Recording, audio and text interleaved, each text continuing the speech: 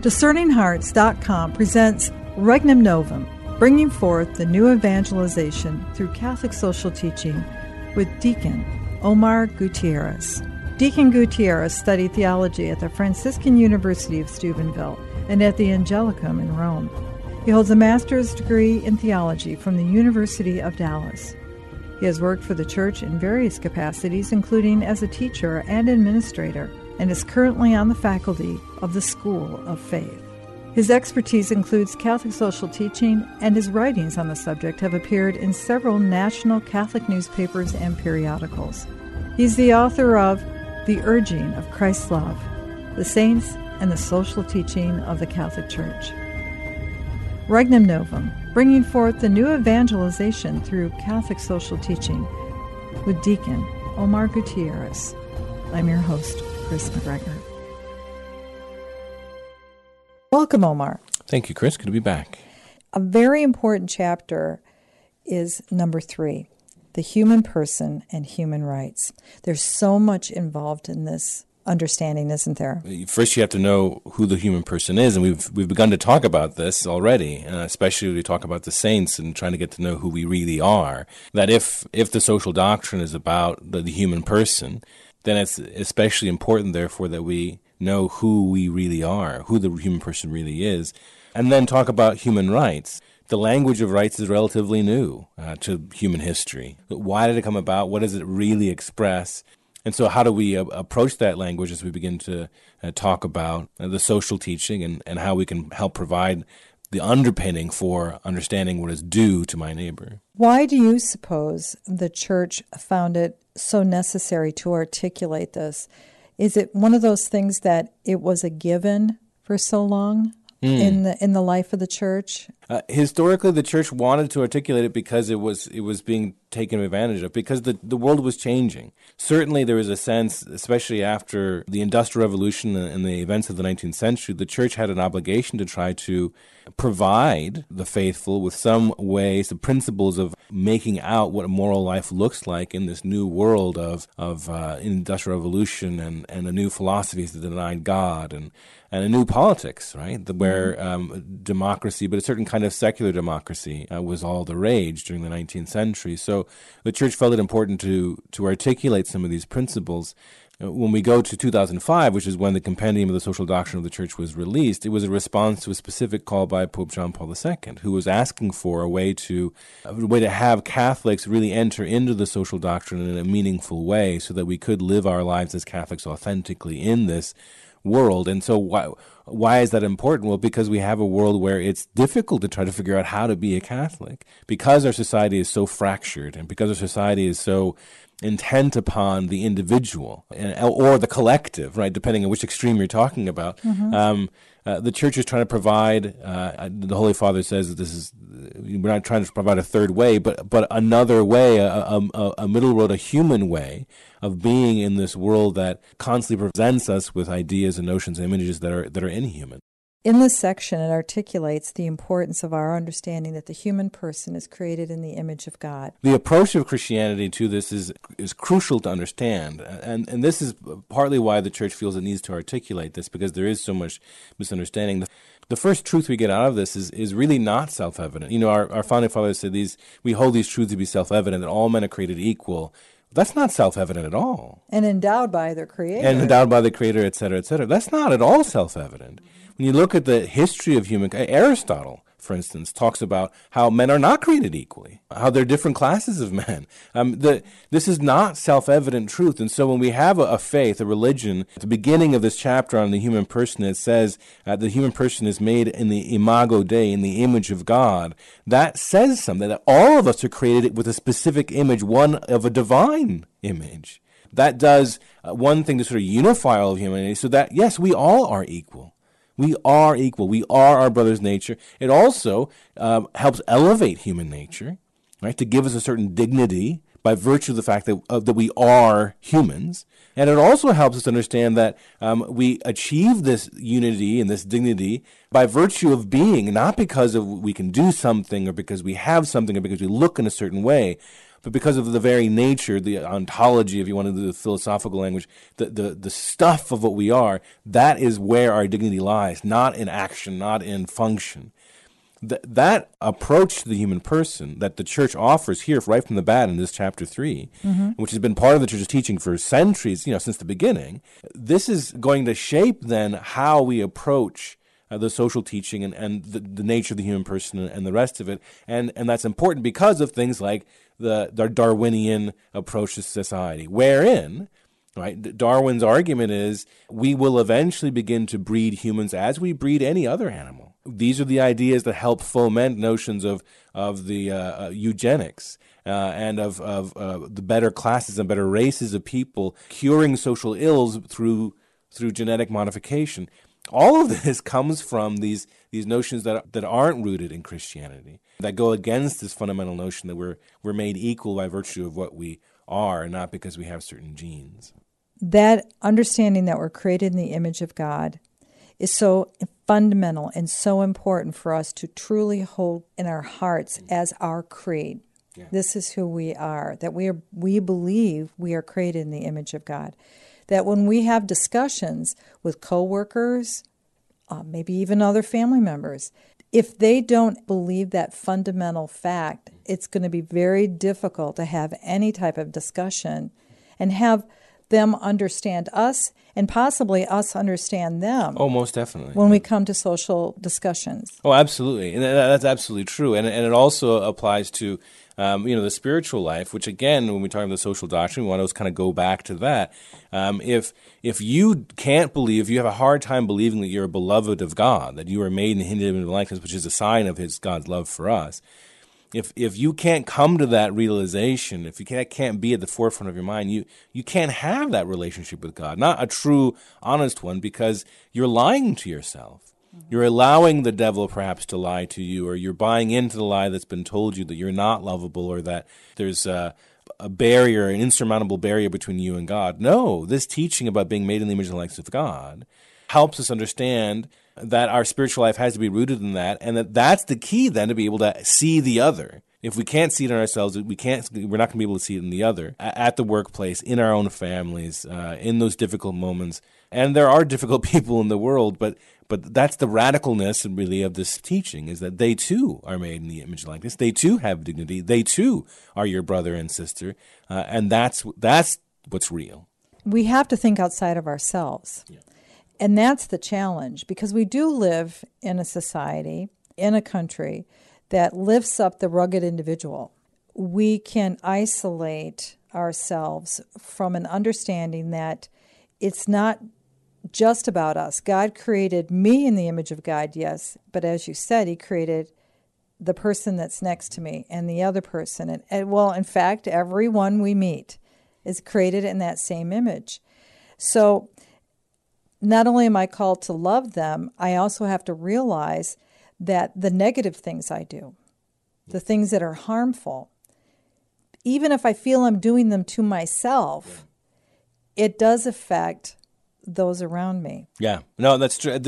There's a great section here in the Compendium 112 where it says, man and woman are in relationship with others above all as those to whom the lives of others have been entrusted. Everyone's life has been entrusted to me.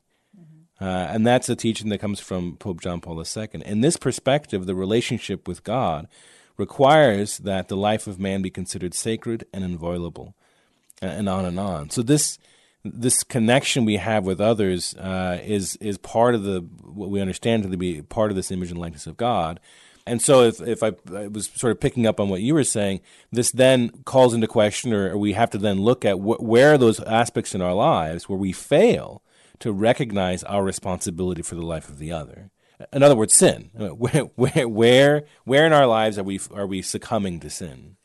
We are the body of Christ. Yes. So if I am somehow damaging myself through my sin, I am, as a member of this body, even to the smallest degree, by the choices that I make, could inflict a cancerous action on the body of Christ. Yes. So it's no longer just my own personal sin that I've made a choice, even if it harms me, it ultimately will harm the body of Christ for which I'm a member. Right, exactly. And that's a very important thing to understand, and it's actually doctrinal. I mean, this is one of the great things that I love about the Catholic faith, and especially the social teaching, is that we can see shot throughout the social teaching the principles, the themes that we find in the Church's other teachings on sacramentality and ecclesiology and the saints and the rest of it.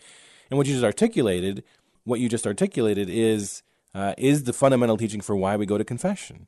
Time and time again, I know so many Catholics who won't go to confession because, hey, God knows I'm sorry, and it's between me and God, and that's all there is. But what they forget, of course, is the fact that personal sin affects society. This is not something just particular to Christianity. This is actually a very Jewish, Semitic way of understanding sin as well, as a sort of a social sin. So even our private sins that we commit in the privacy of our own home, those have effects on the rest of the world. And because of that, when we're drawn where we must run to confession, because we don't just have to say sorry to God. We have to say sorry to the church. We have to say sorry to our fellow man. We have to say sorry to the society.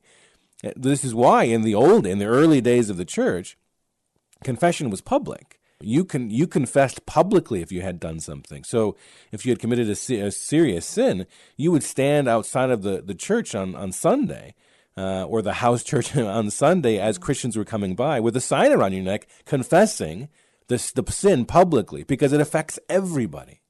It does.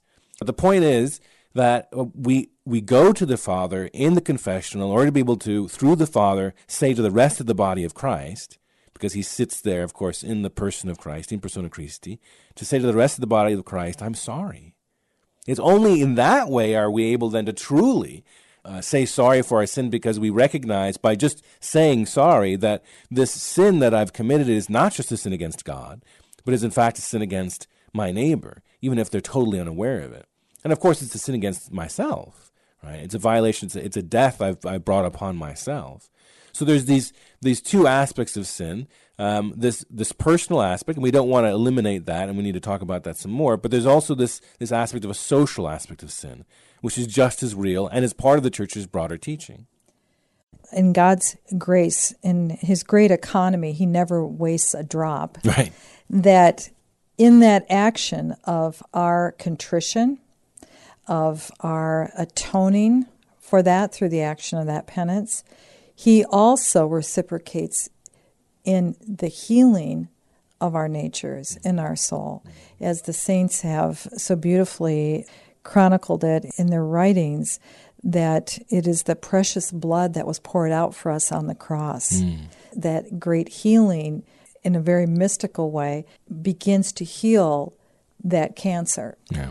In ourselves, by getting at the root of why do we do the things that we do. Right. I don't want to, as St. Paul said. That's right, even he does the things he doesn't want to do. Why is that? Right. But it aids in our own bringing to wholeness.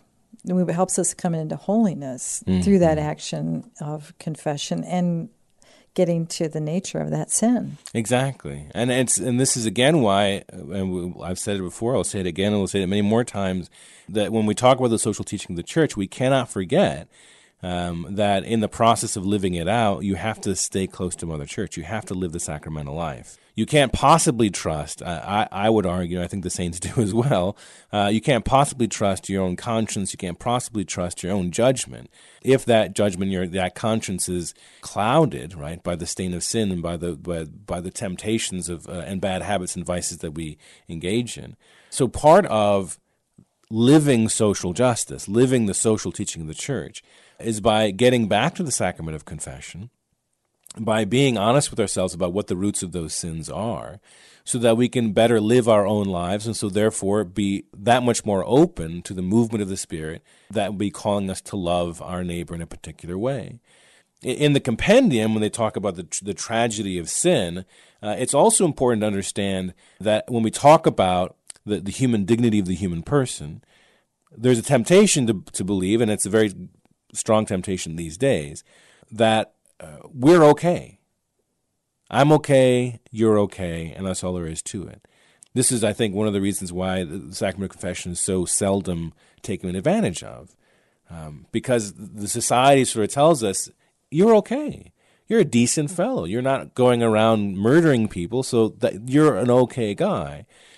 Well, without any kind of sense of sin, authentic, real sin or failure in our lives, then, as the late John Newhouse used to say, Richard John Newhouse used to say, if there is no sin, then we need no Savior. Mm-hmm. And so then where are we as a Christian? We need to be honest with ourselves about what that real sin is, and recognize that is honestly a part of our lives, so that we can tackle it and move on. The both and, of course, here with the church, as always, is that it's not just a personal sin, but it is also a social sin. We'll return to Regnum Novum with Omar Gutierrez in just a moment.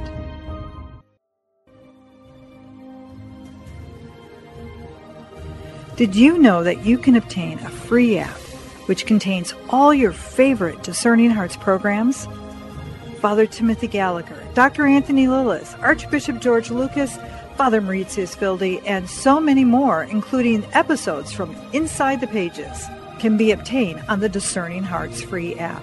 This also includes all the novenas and devotionals and prayers, including the Holy Rosary and Stations of the Cross, the Chaplet of St. Michael, and the Seven Sorrows of Our Lady, all available on the Discerning Hearts free app. Visit the iTunes and Google Play app stores to obtain your free Discerning Hearts app today.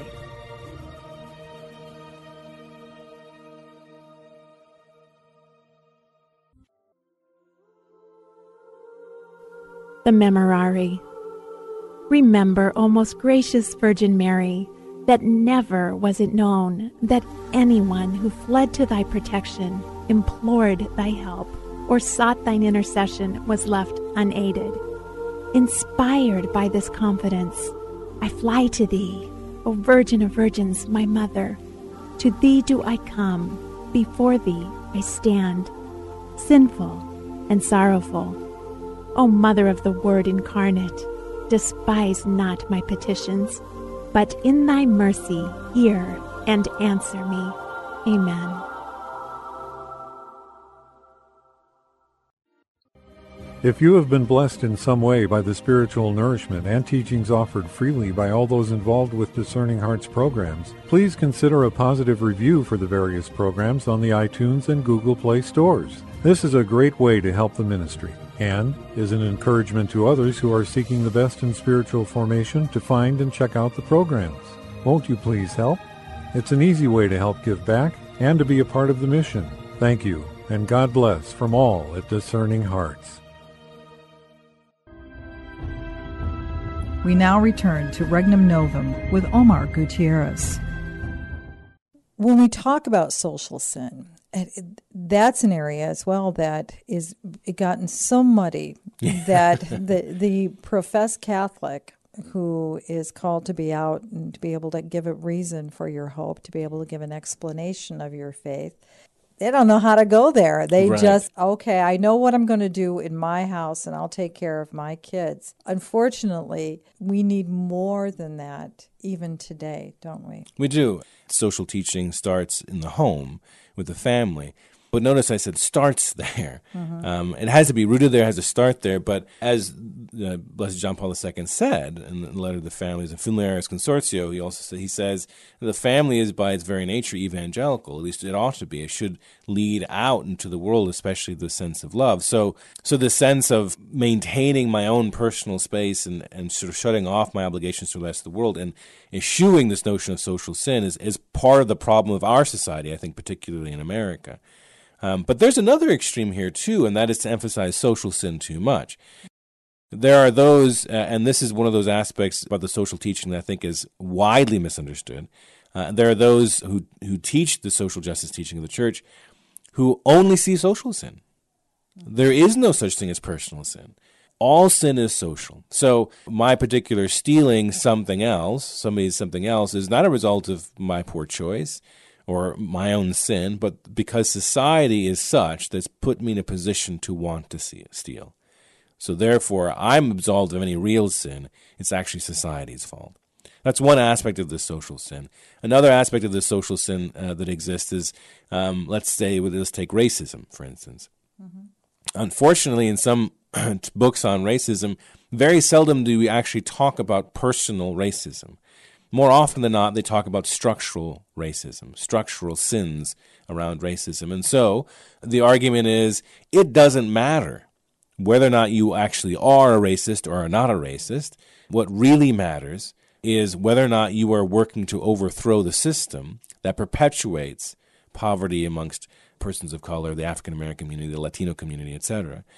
That's the real thing. And so battling sin for the church can only mean battling the social structures. When that starts to be the paradigm, and unfortunately that is the paradigm in some theologies of social justice, then we've ignored the sacrament of confession here. We've ignored that relationship with Jesus. No longer are we talking about salvation, personal salvation, or our own entrance into heaven. Now we're talking solely about political theology. And that's what happens when you focus only on social sin.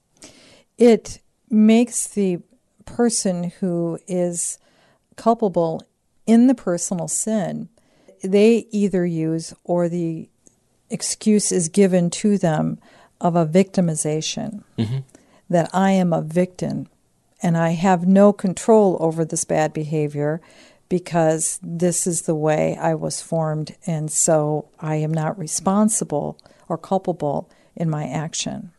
There's a sincere danger in that mindset. Oh, yeah.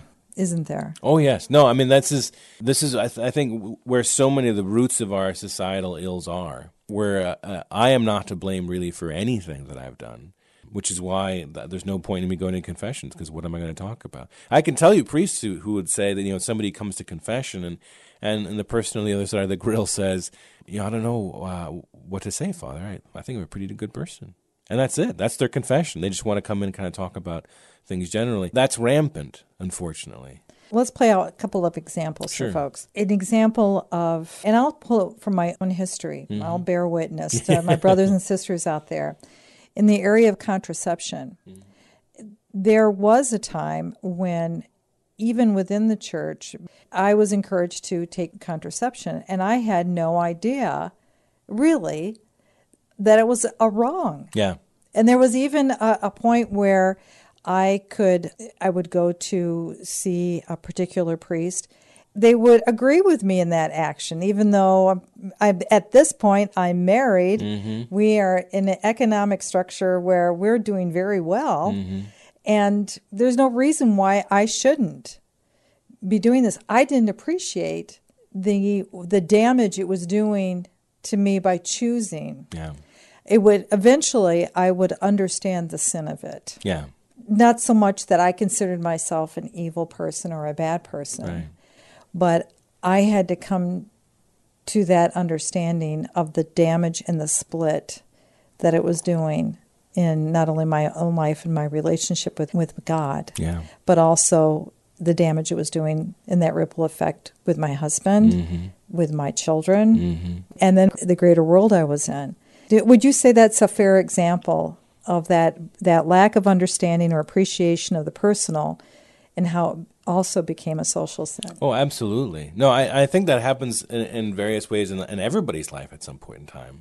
First of all, we're unaware of the personal sin at all, and then we become aware of it, and then once we become aware of the personal sin and we start being honest about it with ourselves, it's only then that we see the social repercussions.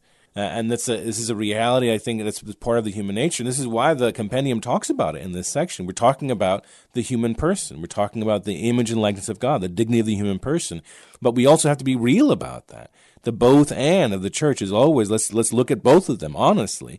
And sin is a part of this. As we've just said, with the image of God, because we all are made in the image and likeness of God, we're connected. And if that's true, then when we sin, even if it's privately, even if it's within our own bedroom, even if it's within our family, even if, my conscience tells me it's okay, even then, it's still social sin. It's still affecting you. It's still personal sin.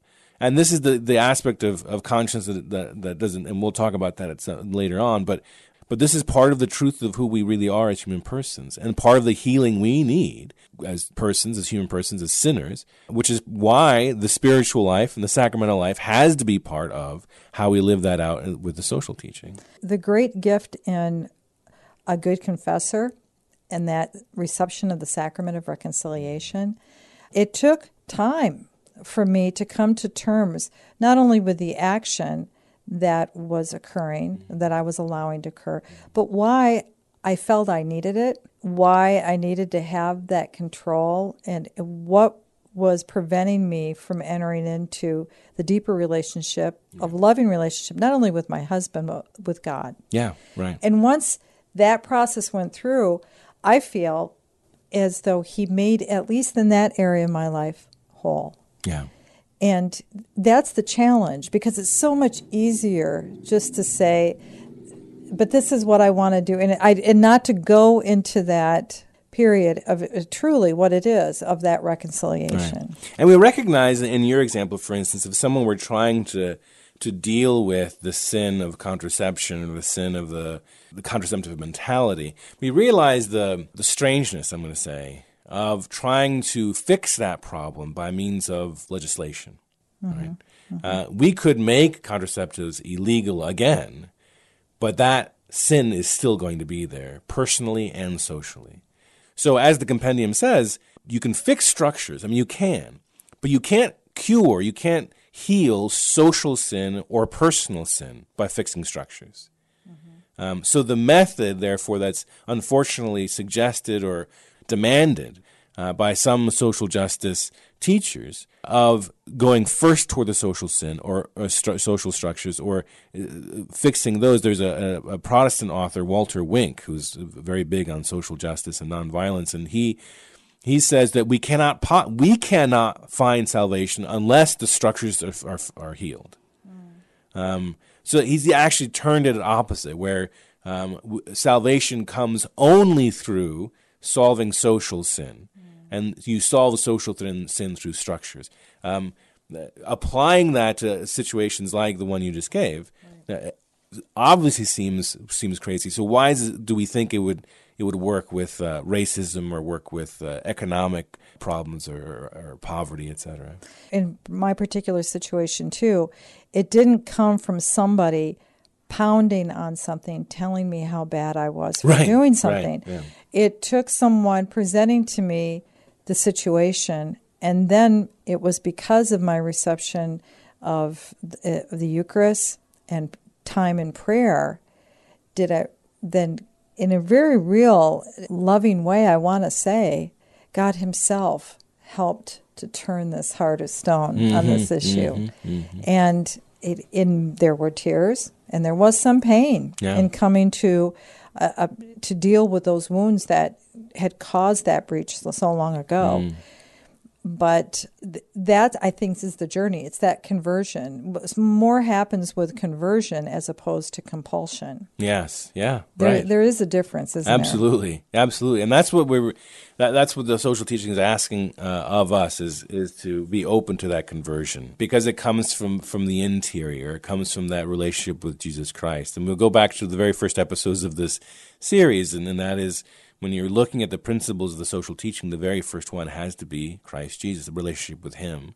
Because if you don't have that, then the rest is useless. But go to confession and ask yourself, as you're examining your conscience, and if you do this every night, good, and that's a great spiritual practice, but look at those areas in your life where you fail to recognize the image of God in the other. Where are those points in your life where you've lashed out, whether it's yelling at your kids because they're not doing something, or whether it's the bad thought about a coworker, or justifying some sort of gossip or whatever? Where is that in your life? And recognize that that's a failure of social justice. We need not think about these grand ideas of poverty, and immigration reform and healthcare, whatever. It's happening. Social justice, the social teaching is every day. So where are those aspects in our life now where that's problematic, and take those to confession? I would say you agree with Cardinal Timothy Dolan, who said, really, the sacrament for the new evangelization is confession. Absolutely. And that's why this is called the New Evangelization through Catholic Social Teaching. Thank you so much, Omar. You're welcome, Chris. You've been listening to Regnum Novum, bringing forth the new evangelization through Catholic social teaching with Deacon Omar Gutierrez. To hear and or to download this conversation, along with hundreds of other spiritual formation programs, visit discerninghearts.com. This has been a production of Discerning Hearts. I'm your host, Chris McGregor. We hope that if this has been helpful for you, that you will first pray for our mission, and if you feel us worthy, consider a charitable donation to help support our efforts. But most of all, we hope that you will tell a friend about discerninghearts.com and join us next time for Regnum Novum, bringing forth the new evangelization through Catholic social teaching with Deacon Omar Gutierrez.